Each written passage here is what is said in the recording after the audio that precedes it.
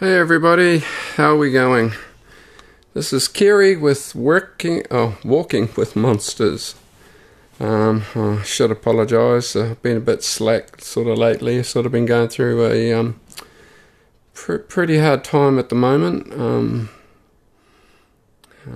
Once we get sort of through my stories and that later on, I think you'll probably understand as to why I am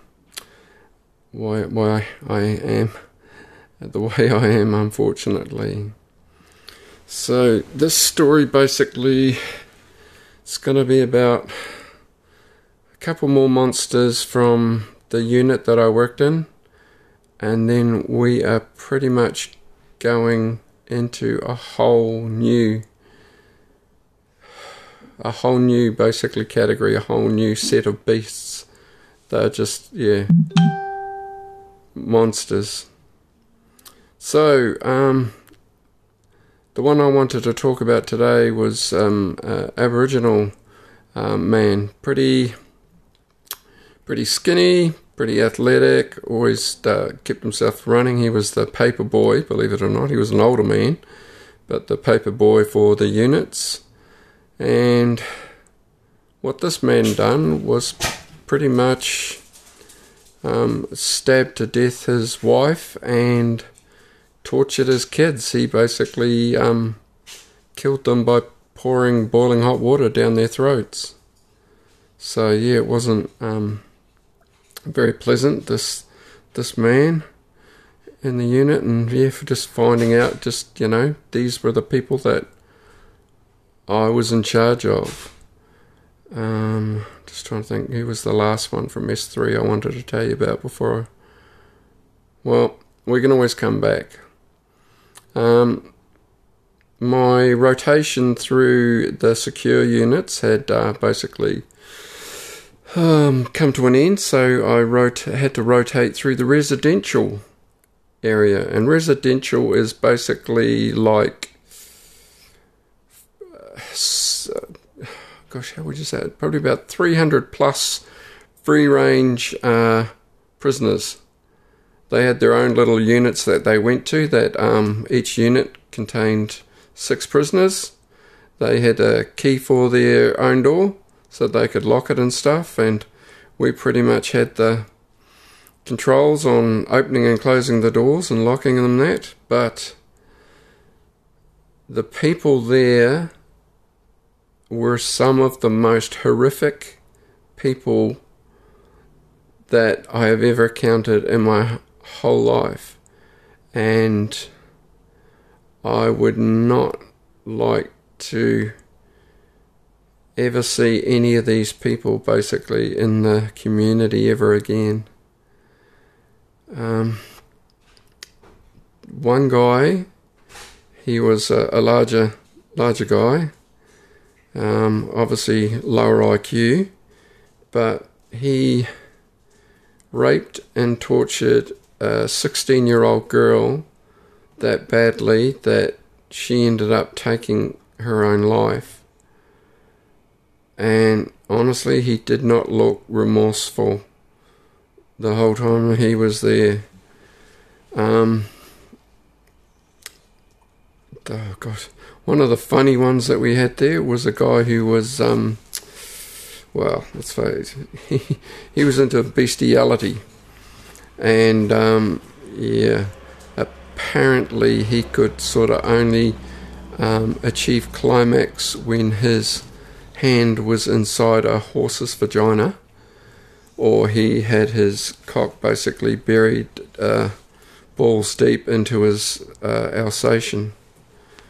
Yes, very, very lovely man.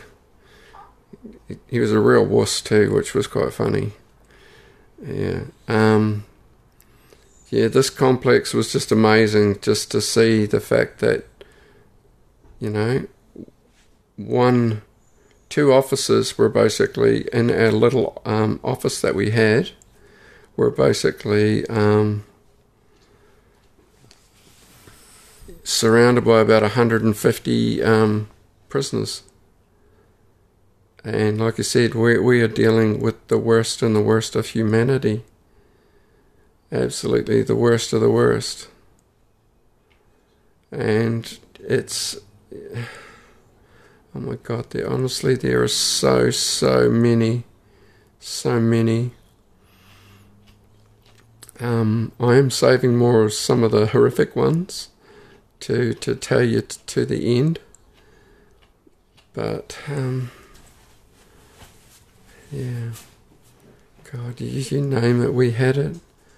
We had this skinny, bespectacled guy who would look like your normal geek from a computer club, and doing cell searches on him and stuff like that.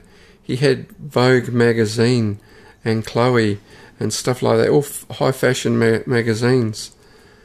And this man basically walked into a school one day with a container of petrol, poured it over a child, and set this child on fire.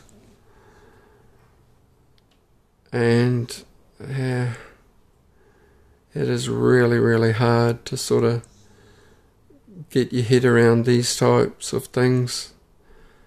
I mean, you guys, if you want to know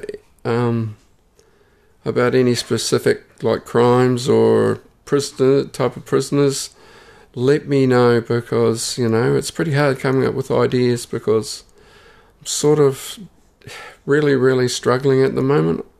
Not really in a good place. So, but yeah, any ideas that you guys have got would sort of be good. Get some feedback as what you'd like to hear. Yeah.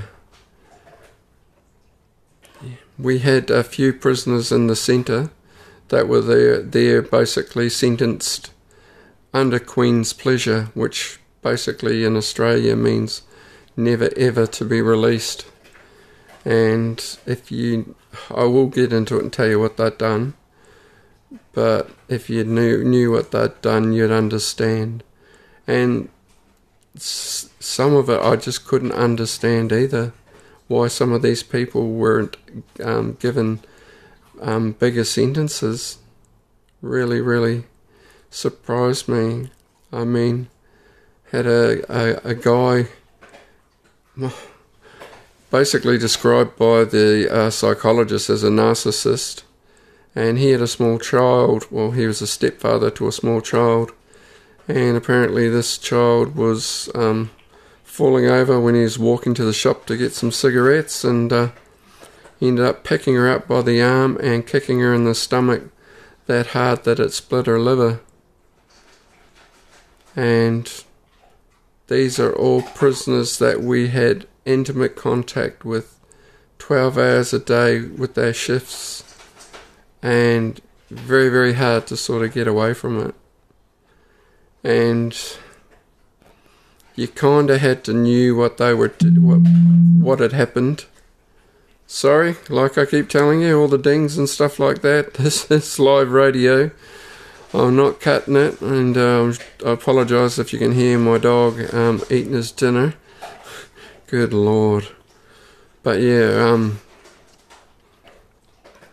I honestly can't get over the fact of some of the crimes that some of these people have done and got away with.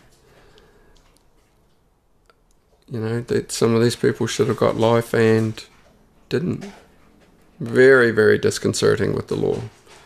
That's why I don't have a lot of faith in the justice system today. You'll pretty much find out why.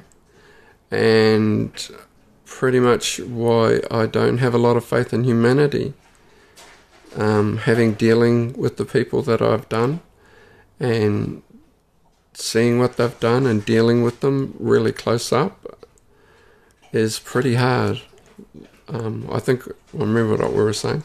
Like I was saying, we pretty much had to know what they had done as a crime, so we could basically go through and do their case files and case management and do their case notes. So it got very, very distressing, and yeah, basically seeing these people knowing what they've done day after day and then going home, trying to leave it at home is pretty freaking hard. Well, if you guys are really enjoying these, give me some info. Let me know what you want to hear. I got plenty of stories, what I'd love to share, and tell you some characters, prison officers as well.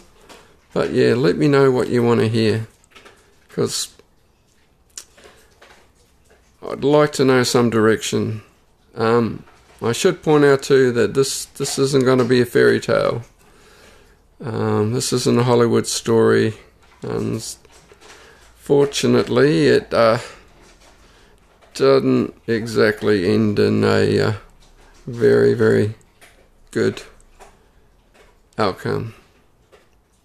Well, ladies and gents, I'm going to leave it with that, and look forward to catching with you next time and hearing a bit more about your feedback. Catch up with you soon. This is Kerry, signing off.